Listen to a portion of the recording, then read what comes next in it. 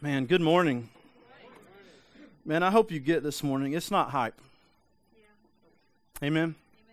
It ain't hype this morning. I'm not trying to get you pumped about something that's not worth getting pumped about. I just want you to know that. I just believe, I don't know why, but I just believe that, man, today Jesus is great. Not 6 years ago, Jesus is great, or when I was 11 and I got saved, Jesus is great. But I believe today, Jesus is great. And you know what? I believe tomorrow, He's going to be greater, not because He's got more power, but because I see more. See, the truth of it is, when I got saved when I was 11 years old, I knew very little about the Bible. I knew very little about Jesus, but I knew enough because I knew that, man, He had come, right? And He had died, and that He had been buried, and He had been rose again, and all that happened to obliterate my sin and to make me alive. And that's all I knew. That's all I got. And that was enough. But I just want you to know today, however many years later, it's a lot, as I'm standing here, I know a little more, and I'm a little farther. So excuse me if you don't understand why I'm excited, and excuse me if you don't understand what's going on, but I just want you to know, man, today I believe Jesus is great, and I believe that tomorrow is when the great days are going to come, and the next day after that is when the great days are going to come. Man, it was a beautiful moment when I was rescued from the grave when I was 11 years old, but today I'm still alive. And Satan still has no hold on me. And tomorrow, you know what? I know enough about God to know there's no chains coming out of the closet from Satan tomorrow or the next day or the next day and the next day that Jesus doesn't have the key to. Because in Revelation it says that, man, the one who is at the beginning and the one who is at the end, the one who's for all time, has the keys to death, hell, and the grave in his hands. And that's the guy that I'm worshiping today. I don't know who you're worshiping. But that's who I'm worshiping. And that's a little bit worth getting excited about. I just want you to know. So I'm not ashamed, right? I'm not ashamed. So this morning we're going to be in Matthew 28, and I'm so excited about this. I know some of you heard Matthew 28, and you're like, oh, I already know where he's going. That's great. And you're going to tune out, and that's cool. You tune out. But some of us are going to get it this morning.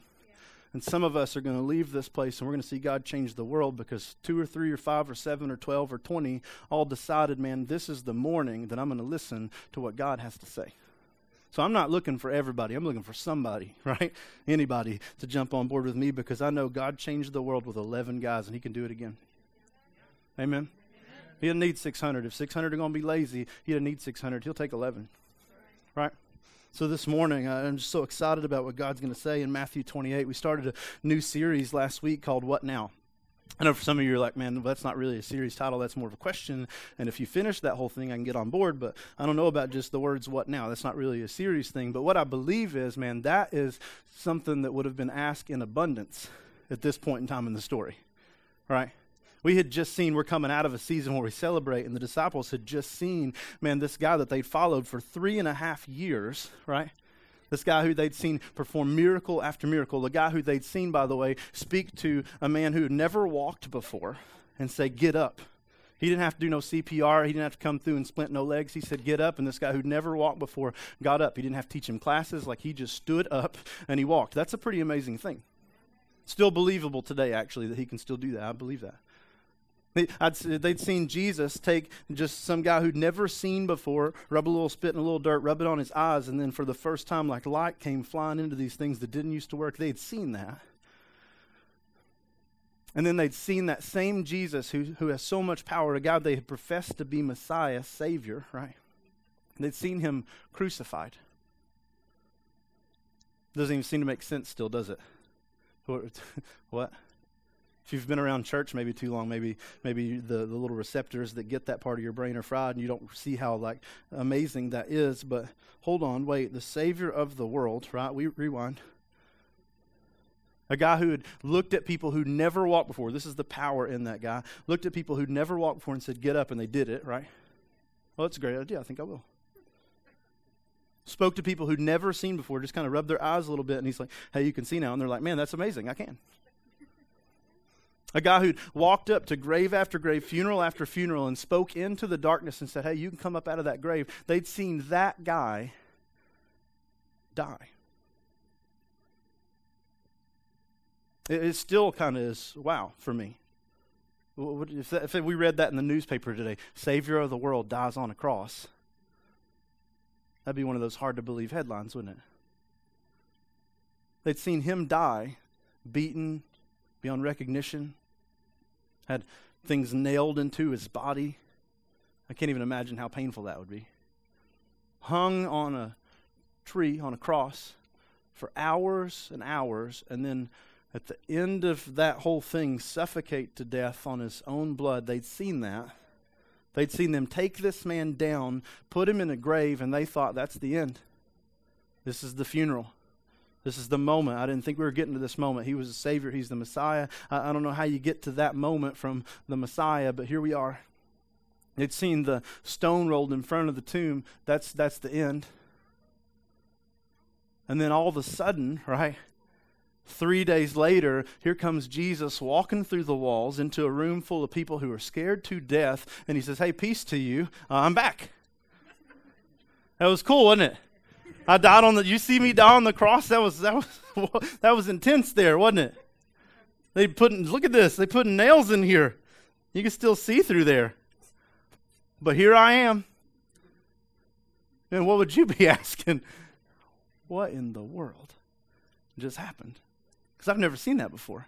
I've never seen a guy who they crucified come back up out of that. That doesn't just happen every day. But here we are in a locked room, and here he is standing in the middle of us, very much alive. What now? What's that mean? Where are we going from here? What? Because, see, here's the reality this morning, and it's a reality, man, that I pray every church in the world gets. Something changes the moment we see the resurrected Savior. Man, there's some stuff that happens when you see the dead Savior. I get that. There's some forgiveness that happens when you see a crucified Savior, right? But man, there's something way different that happens when you're standing in front of a resurrected, crucified Savior. So what now? And that's what we're going to talk about in the next few weeks. And we started that last week with the story about how Thomas, right, was a kind of doubting guy. And this morning we're going to look in Matthew 28, and we're going to see what Jesus has to say. In Matthew 28:16, it says, the 11 disciples traveled to Galilee. Now, I want to let you in on where this is in the timeline, because it seems to be confusing. The story isn't found in the other Gospels, and then the story of kind of him walking in the room isn't found in this Gospel, and maybe some of us look like that, and they're like, well, did it happen? Where did it happen? How did it go? Well, the story we read last week happened first, right? It was the Sunday night of the resurrection morning. This is several days after that. We know that it's at least 8 days after that, because Thomas, one of the 11, didn't see the resurrected Savior until 8 days later. Right, so this is kind of a little bit later in the story, at least 8 days later in the story, and these disciples were traveling to Galilee because that's where Jesus said he would meet them. You see it kind of in some of the stories of the tomb. Go to the Galilee, go to Galilee. And here they go to Galilee, and it says they went to the mountain where Jesus had directed them. Now, this is a mountain they would have probably known pretty well, because a lot of Jesus' ministry took place in Galilee. Some of these guys were even called out of Galilee, right? It's just a little area right outside of Jerusalem, about a day away from the city there. And it says they traveled there to this mountain that Jesus had told them to go. And it said in 17, when they saw him, they worshiped. When they saw Jesus, they worship. Now, that seems like a really good thing to do when you see Jesus, right? Like when Jesus walks in the room, this guy who used to be dead and now he's alive, that's a pretty good moment to worship, right? I love the fact that it was outside, by the way, on a mountain, not in a room, huddled up like it was last time. Here they are, a group of people that used to be very afraid, kind of locked in a room, and just a few days later, already in the story of the resurrected Savior, they've moved outside of the locked doors and into the open, and they see Jesus, and there's no shame in this moment. They just worship him. Oh man, that sounds like a really good idea when you see a resurrected Savior. I'll just let you know, if I see Jesus walk in the room, a guy who was very dead and is now very alive, I'm going to worship. I think anybody, if Jesus walked up on the stage this morning and he's like, oh, hey, here I am, we would probably all get behind that, right? So it's a pretty good idea when you come in contact with the resurrected Savior to go ahead and worship. And it says they all worshiped, all 11 guys. But here I think it's interesting. It says, but some doubted. They all worshiped, right? All 11 guys worshiped, but some of them, who knows who, maybe it's still Thomas, maybe it's Bartholomew, who knows, maybe it's Peter, it's somebody, I don't know who. Some of those guys doubted, even in their worship, right? Because they all worshiped, all 11 guys. Oh man, that's great, I love that, amazing, here's Jesus, oh cool, I'm going to raise my hands, oh here's Jesus, I'm going to fall down to my knees. But even in this moment, some of these guys doubted. And you look at that and you're like, what? Hold on, wait, pause. What do you mean some doubted? Well, it means exactly what it says that it means. Some of the 11 guys who were disciples who followed Jesus around for 3.5 years, who gave up everything to follow Jesus, some of these guys doubted. Some of the disciples doubted. Some of the 11 who've seen miracle after miracle, who've seen the death of Jesus on a cross and now seen the resurrected Savior, some of these guys at least 3 times now. Some of those still had a hard time getting their head around the fact that yes, he was dead, but here he is and he's alive. Now, I know some of us look at that and you're like, well, how's that even make sense, right?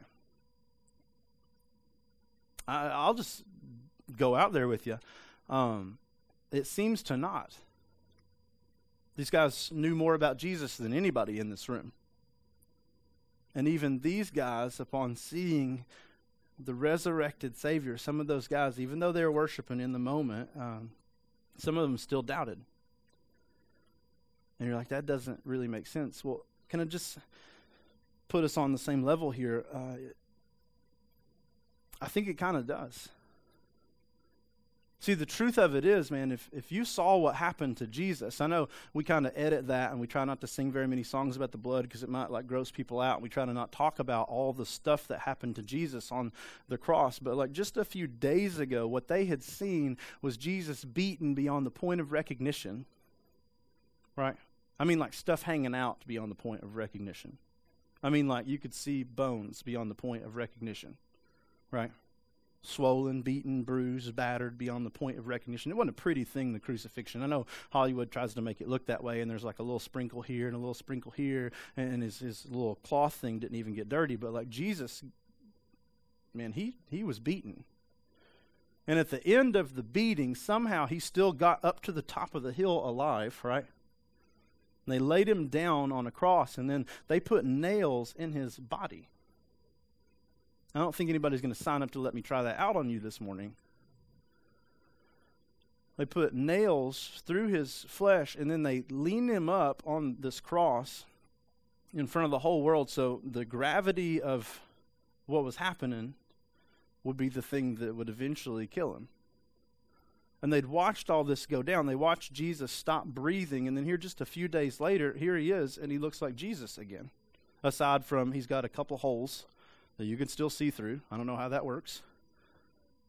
And this thing in his side. And if you had seen that happen to Jesus,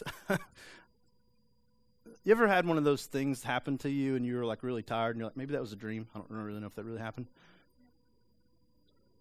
If you'd seen that happen, I don't really think it would matter if you'd seen him a couple times. It would still be hard to believe that he was resurrected. So here he is standing in front of him, and some of these guys are like, man, that's the most amazing thing ever in the world. Somebody better pinch me really quick because I need to make sure that I am awake and in my sound mind because I think he's here. But man, I just don't know. And you beat up on the disciples for that. But can I just say, man, I've been in the same boat, and I'm pretty sure maybe we have too. Maybe some of us this morning, we were like, it's your breath. And in our hearts, we're really thinking, man, I'm broken. Because, man, the moment something falls apart in our life, what happens to our brains? Man, it doesn't matter how many times we've seen the manifest presence of God in our life weeks or days ago. Some of us, man, we've had God rescue us, and then a couple weeks down the road, something else happens, and we get into, man, I don't know, and doubt creeps in, right? And fear creeps in, right? And I don't know creeps in, and maybe not this time creeps in, and I don't know if he's powerful enough for this one creeps in. And we start getting in that moment, and we're coming, right? And we're trying, and we're doing, and we're leaning, and we're pressing. I mean, we just really don't know. And then here he is. He rescues us again, right? And then a couple of weeks later, here we go. And the cycle is rescue, doubt, rescue, doubt, rescue, doubt. And we will beat up on the disciples all day long, but man, we get caught in that same pattern, right? Because the truth of it is, man, if you know Jesus, you have seen the resurrected Savior. You've seen the guy who's defeated death. I don't know what enemy you got, but death seems bigger to me than that. You've seen the guy who has all the power to speak to hell and be like, hey, peace now, I'm leaving, and walk right out of that place, yet we doubt. You've seen the guy who was laying down dead, and he's like, I think I'll get up now. And he gets up and walks out of that alive, yet doubt creeps in. So we can maybe not maybe condemn the disciples for this, but maybe just realize, man, it's a common thing. We're not alone in this. It's a thing that happens time to time. And the disciples here doubted. They all worshiped, but some of them were like, man, I just don't know. And it says in 18, Jesus had a remedy for that. It says, then Jesus came near, right? Now, can I just say the remedy to doubt this morning is closeness. Oh, I don't know if he can do that. Well, you need to nudge on in there. Oh, I don't know if he can rescue me for this. Well, just kind of snuggle up there, because you're going to notice after a while, maybe it's not the fact that Jesus is less powerful. Maybe it's the fact that you just got farther away. Because see, here's the reality. Man, when Jesus is rescuing us, when we're feeling coming out of that, we want to get real close, don't we? Oh, man, that's great, man. My life's falling apart. I'm going to pray and I'm going to hope. I don't know if I'm going to believe, but I'm going to kind of get in. And then he rescues us and we're like, oh, thanks. And we walk away.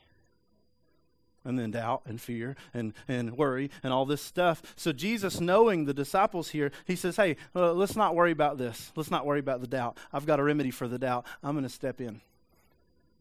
I'll step right into the doubt. I'll step right into the hopelessness. I'll step right into the fear. I'll step right into your worry. I'll get right in the middle of it, because here's the thing. I'm not worried that you're going to find out that I'm a fraud, because I am who I say I am. Jesus was counterfeit. If he was just kind of there hanging out, if he wasn't really the Savior, man, there's no way he would approach and he would get that close. But he's like, I'm not worried. He did the same thing he did with Thomas a couple days earlier, right? Thomas is like, I'm not going to believe if he doesn't let me stick my fingers in his nail holes. I won't believe. I don't believe anything you're saying. You're nuts. You're saying that he's resurrected. And Jesus is like, okay, cool. Put it there. I don't care. I don't care. You're not going to find out that I wasn't dead, because I was. And you're not going to find out that I'm not resurrected, because I am. You can come and investigate. You can come and draw close. I'm not afraid you're going to think I'm not powerful when you get in here. I'm not afraid you're going to think I'm not loving when you get in here. I'm not afraid you're going to think that I can't do it when you get in here. Come as close as you want to, because I am everything I say that I am. So when the disciples doubt, Jesus gets close. Same pattern today. Man, see, the opportunity this morning is in our fear and in our hopelessness and in our worry and in our doubt. We don't have to stay away and be like, oh, I don't know if he can do it. I don't know if he can do it. We can get near and see that our God, who was faithful yesterday, is still faithful today. Our God, who was living 3 weeks ago, is still living today. Our God that was powerful a month ago is still powerful today. He hadn't lost any of that. You just walked away. So just come on in.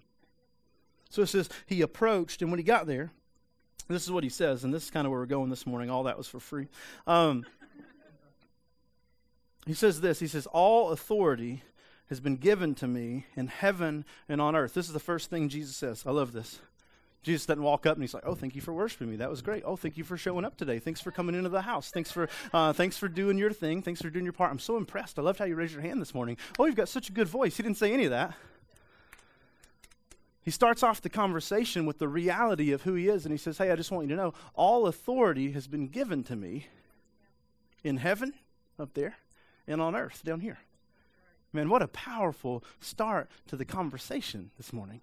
Jesus walks up to the disciples who had just seen him die, right, and just seen him buried, and just seen him resurrected, maybe seen him a couple times, and he kicks off the conversation like this. Oh, by the way, all authority has been given to me. Now, authority, we kind of know what that is, but let me just give you a definition for it. It's power to make decisions, right? Power to make and to delegate. Jesus gets to decide, and he gets to tell. And he comes up to the disciples, and he's like, oh, by the way, I have all the decision-making power in heaven and on earth. Here we go.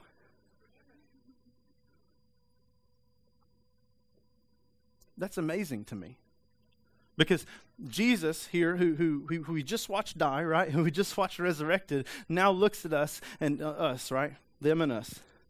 And he says, oh, by the way, I want you to step into the reality of this moment with who I am.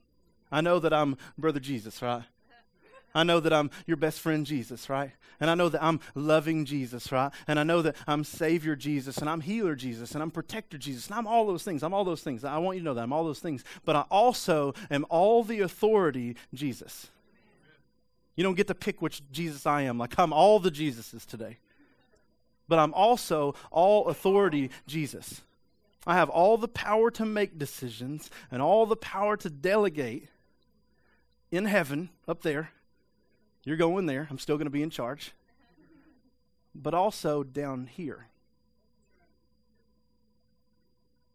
Where are you at? Right? I think this is Earth. Last time I checked, that's what the globes are labeled. This is the planet that I'm on. And Jesus strolls up to these 11 guys.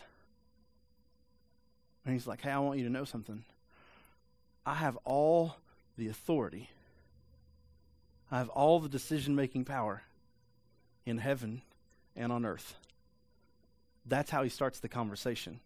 Can I just say this morning, no matter where we are, that's how Jesus is starting this conversation with us this morning. Oh, I will be Brother Jesus. And I will be loving Jesus. And I will be Protector Jesus. And I'll be Provider Jesus. And I'll be Healer Jesus. And I'll be all those Jesuses. But I just want you to know, I'm also all authority Jesus. When I died and I come up out of that grave, remember that verse we read earlier about how the Father gave him the name that is above every other name?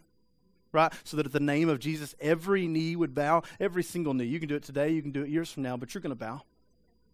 And every tongue would confess that he is Lord. And he walks back into the story of the resurrection with that authority and that power. And he just starts it off. Let me make sure everybody hears me.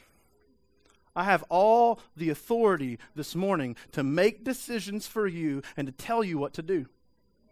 It's not based upon your opinion or your comfort level or what you think or how you feel. I'm going to let you know, you're going to bow.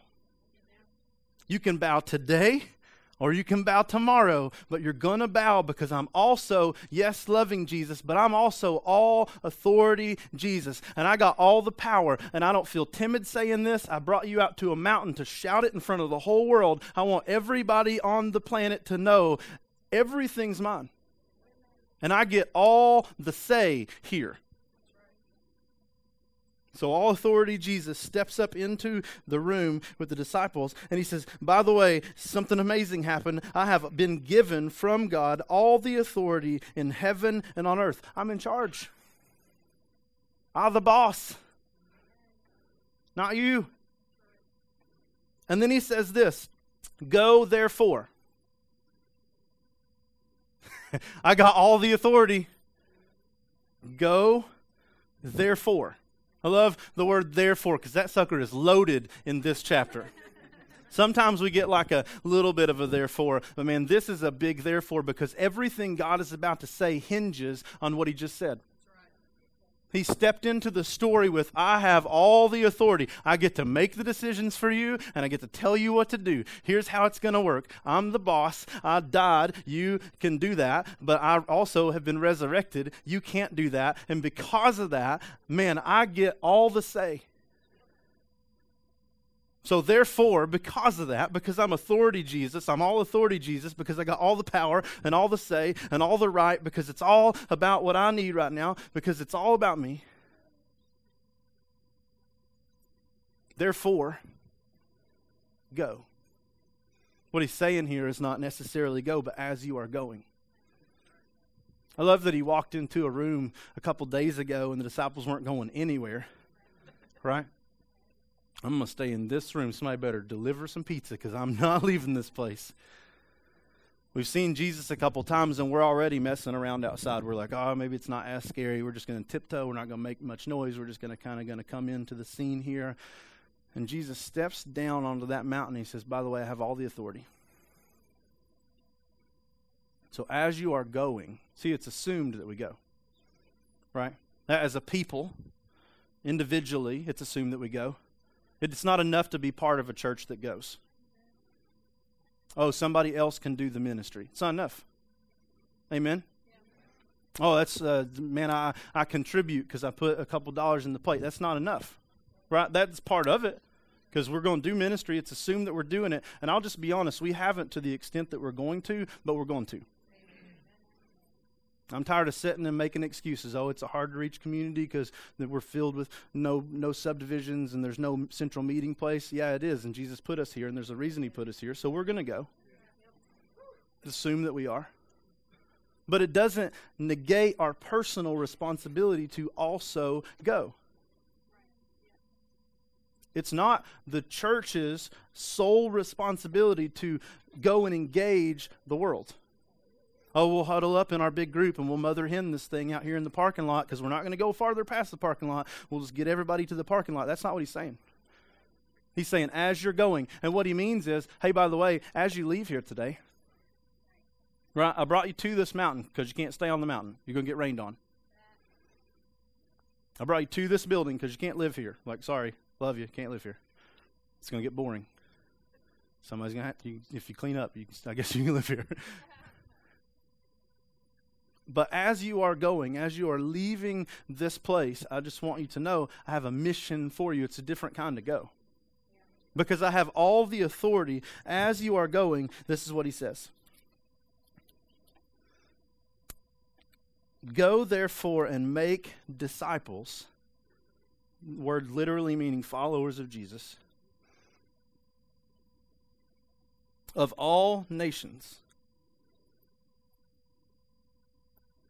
That's a little more than bring your kids to church. Baptizing them in the name of the Father and the Son and the Holy Spirit, and teaching them to observe everything I've commanded you. This is what Jesus says. All authority, Jesus walks in the room. And he says, hey, I just want you to know, I have the right to tell you this. Doesn't matter how you feel about it. In this moment, Jesus delivers what we know as the Great Commission. Right? Not the only time, by the way, Jesus says, go make disciples. One of the times. But nevertheless, something we call the Great Commission. Not the Great Suggestion. Or the Great, if you're comfortable with it, calling. Or the great, if you're talented enough, calling.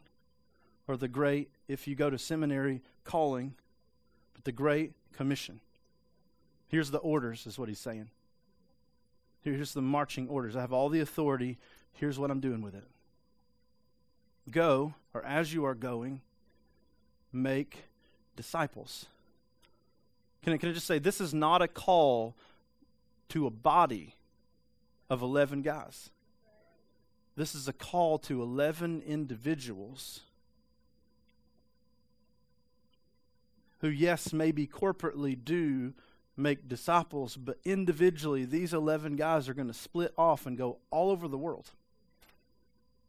Some are going to go to Turkey. Some are going to go to India. Some are going to go north up into Rome. Some are going to go down south into Africa. 11 guys are going to split off. Yes, it used to be really comfortable, and we used to huddle together in that house, and we sang songs about Jesus, and we read some stuff about Jesus, and yes, we prayed. But now we have marching orders from the God of all authority. And yes, maybe as the 11, we're going to go and do ministry. The first ministry that's done in Acts 2, they do as a group, right? But they realize in this moment it doesn't negate their personal responsibility. And he says, go make disciples of all nations. Yes, the one you're standing in, but also the others. That's step one. Step one is to make disciples. Not make people come to church, although that is probably part of it. Not make people say some prayer, although that's maybe part of it. But make followers of Jesus, real followers of Jesus. Not fake little people convert thingies, but real followers of Jesus. And then it says, after you've made a follower, here's how it works. You go make a follower. After you make a follower, you're going to baptize them. In the name of the Father, the Son, and the Holy Ghost. I love that he says this because here's what we're not doing. We're not making followers of Brad. Oh, I love Brad, so I'm going to just come do his thing. We're making followers of Jesus. And when they go down in that water and we say over them, I now baptize you in the name of the Father, the Son, and the Holy Spirit, what we're saying is they're not my convert. They're not following my teachings. They're following the teachings of Jesus. They're following him. See, the truth of it is I can't get anybody to heaven. I can show you how I'm getting there, but I can't get you there.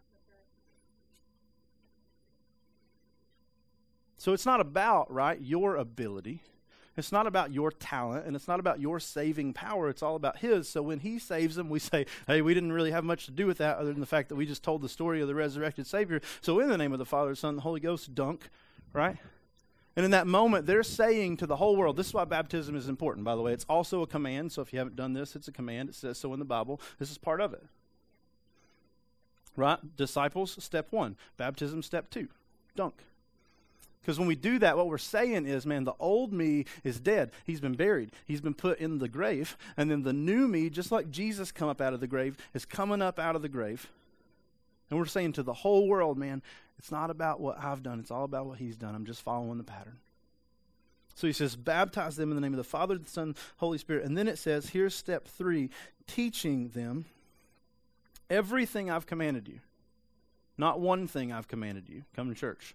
Not some stuff that I made up that you didn't really command me, but I kind of like it and it makes sense. Like, hey, button up that shirt, or hey, make sure your skirt's long enough, or hey, make sure you got the right shoes on, or hey, make sure you got the right earrings, because that stuff's not really in there. Okay, that's a secondary issue. If the first issue is taken care of, the secondary issue should figure itself out, actually. Right? Amen. You comfortable with that? Yes? I don't care if you are or not. It's not in there. You can teach them whatever you want to, but I'd rather teach them what Jesus says. Because I'm not making disciples for me, I'm making disciples for him. And he says, teaching them everything I've commanded you, by the way, which also includes what he just said. See, it's a replication process. Jesus never intended for 11 people to just kind of, as they have children, continue to expand this thing, and hopefully we'll just populate the planet with Christians because we're just going to reach our family. But that's what church has turned into. Church is more of a breeding program for Christians than it actually is what it was meant to be. Amen? I know it sounds funny, and I'm kind of joking, but I'm also kind of telling the truth. Because what we do is we start a church with one family or two families, and then, we just kind of grow our families, but we never reach out there. And see, that's not the command. The command is, as you are going, make disciples. Then we're going to baptize them in the name of the Father, the Son, and the Holy Spirit. And then you're going to teach them to do the same thing.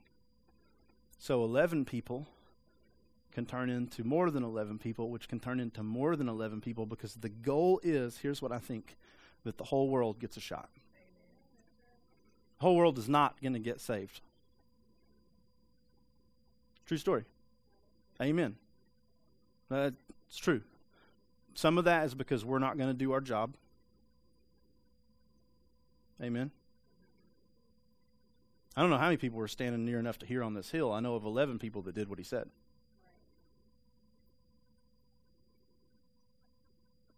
And some of that is because, man, the church has missed, right? Years and years and years of opportunity. How many opportunities have we missed since we've been here? People die every day, right? Maybe nobody dies every day, but people die every day. See, the reality is we all have an expiration date. It's not stamped on us. We all have one. And all authority, Jesus, who loves all the people, right? And who died for all the people, right?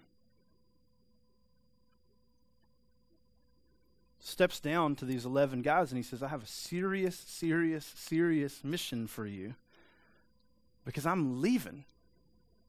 Right? After Jesus says this, just a few days after this, maybe even that day, Jesus ascends to heaven. In Acts chapter 1, he leaves.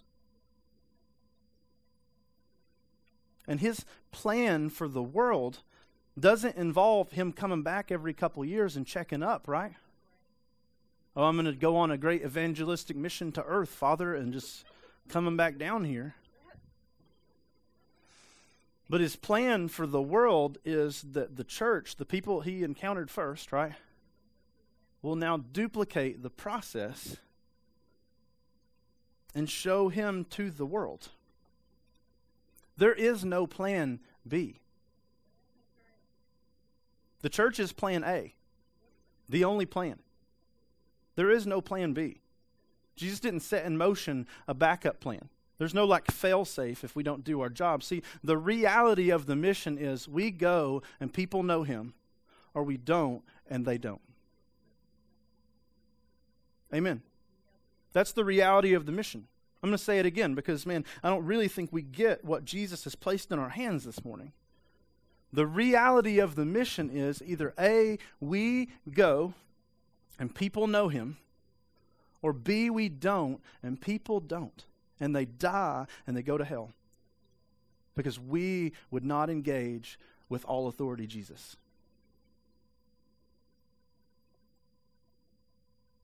Ow. See, the reality of it is we can continue to come and sit in our bubble and talk about loving Jesus.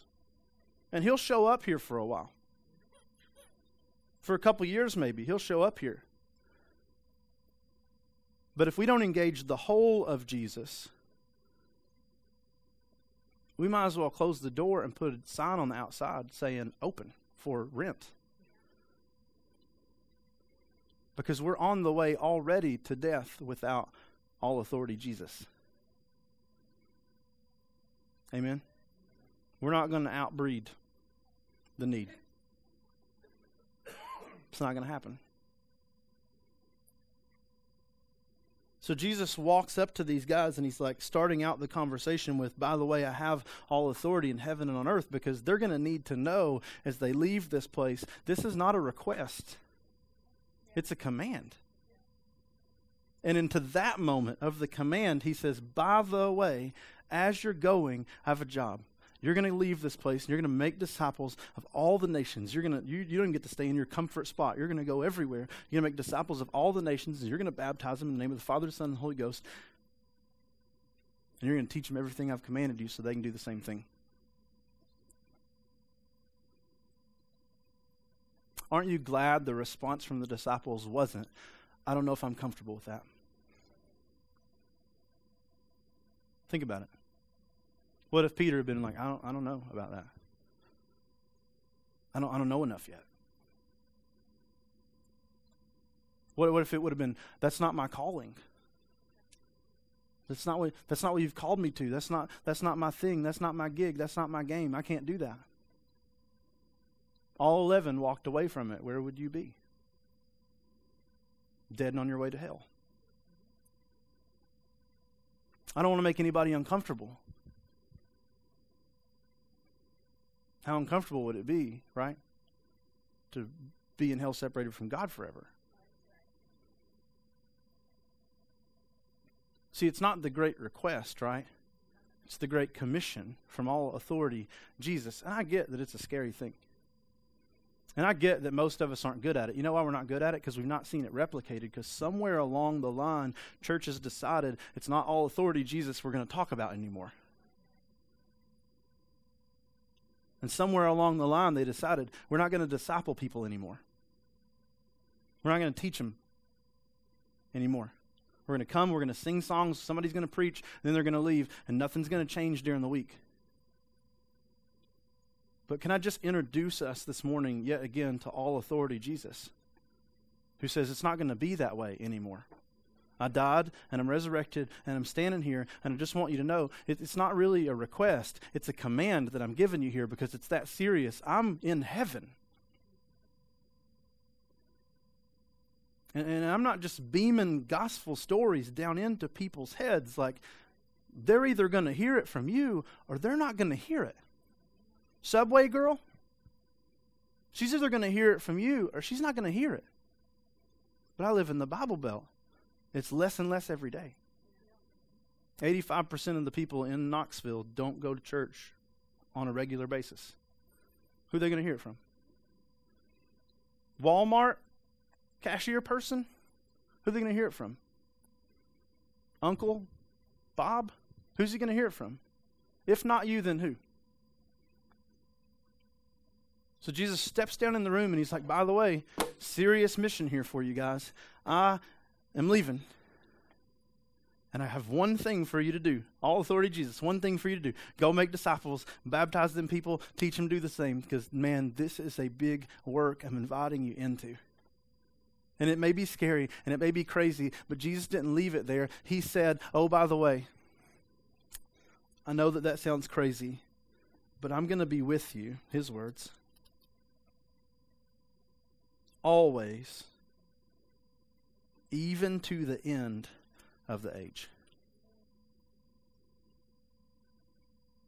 I'm going to be with you always, even to the end of the age. But man, I don't know enough Bible verses. It's not about your Bible verses. Do you know the resurrected Jesus? Do you know what happened to you? Can you put into words, I was lost, but now I'm found? They even write songs to help us out, right?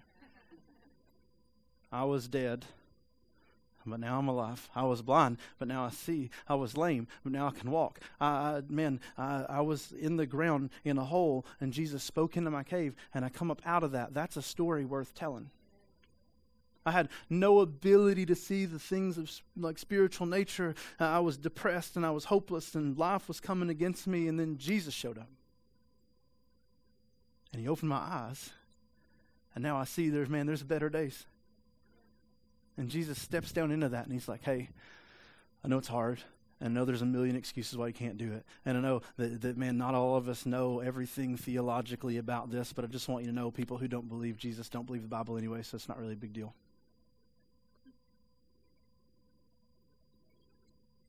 But man, if you know what happened to you, Peter, isn't that an awesome story how you walked on water? Why don't you go tell people that? Go tell people that. Thomas, isn't that an awesome story about how just a couple days ago you didn't even believe that I was alive, and then I let you put your finger through my nail-scarred hands? Go tell people that. Brother, sister, don't you remember when, man, life was hopeless and it was falling apart and you were caught up in all these things, but now you're free from that? Go tell people about that. You remember when you were addicted to blank and now you're free from blank? Well, go find people who are addicted to blank and tell them there's hope in Jesus' name. You got a story. I don't care about your theology. Go make disciples. Baptize them. Teach them. Because I'm with you. Maybe the reason the church doesn't see that more, maybe the reason there's churches all over North America and the world dying today is because we left out all authority, Jesus. And he left us.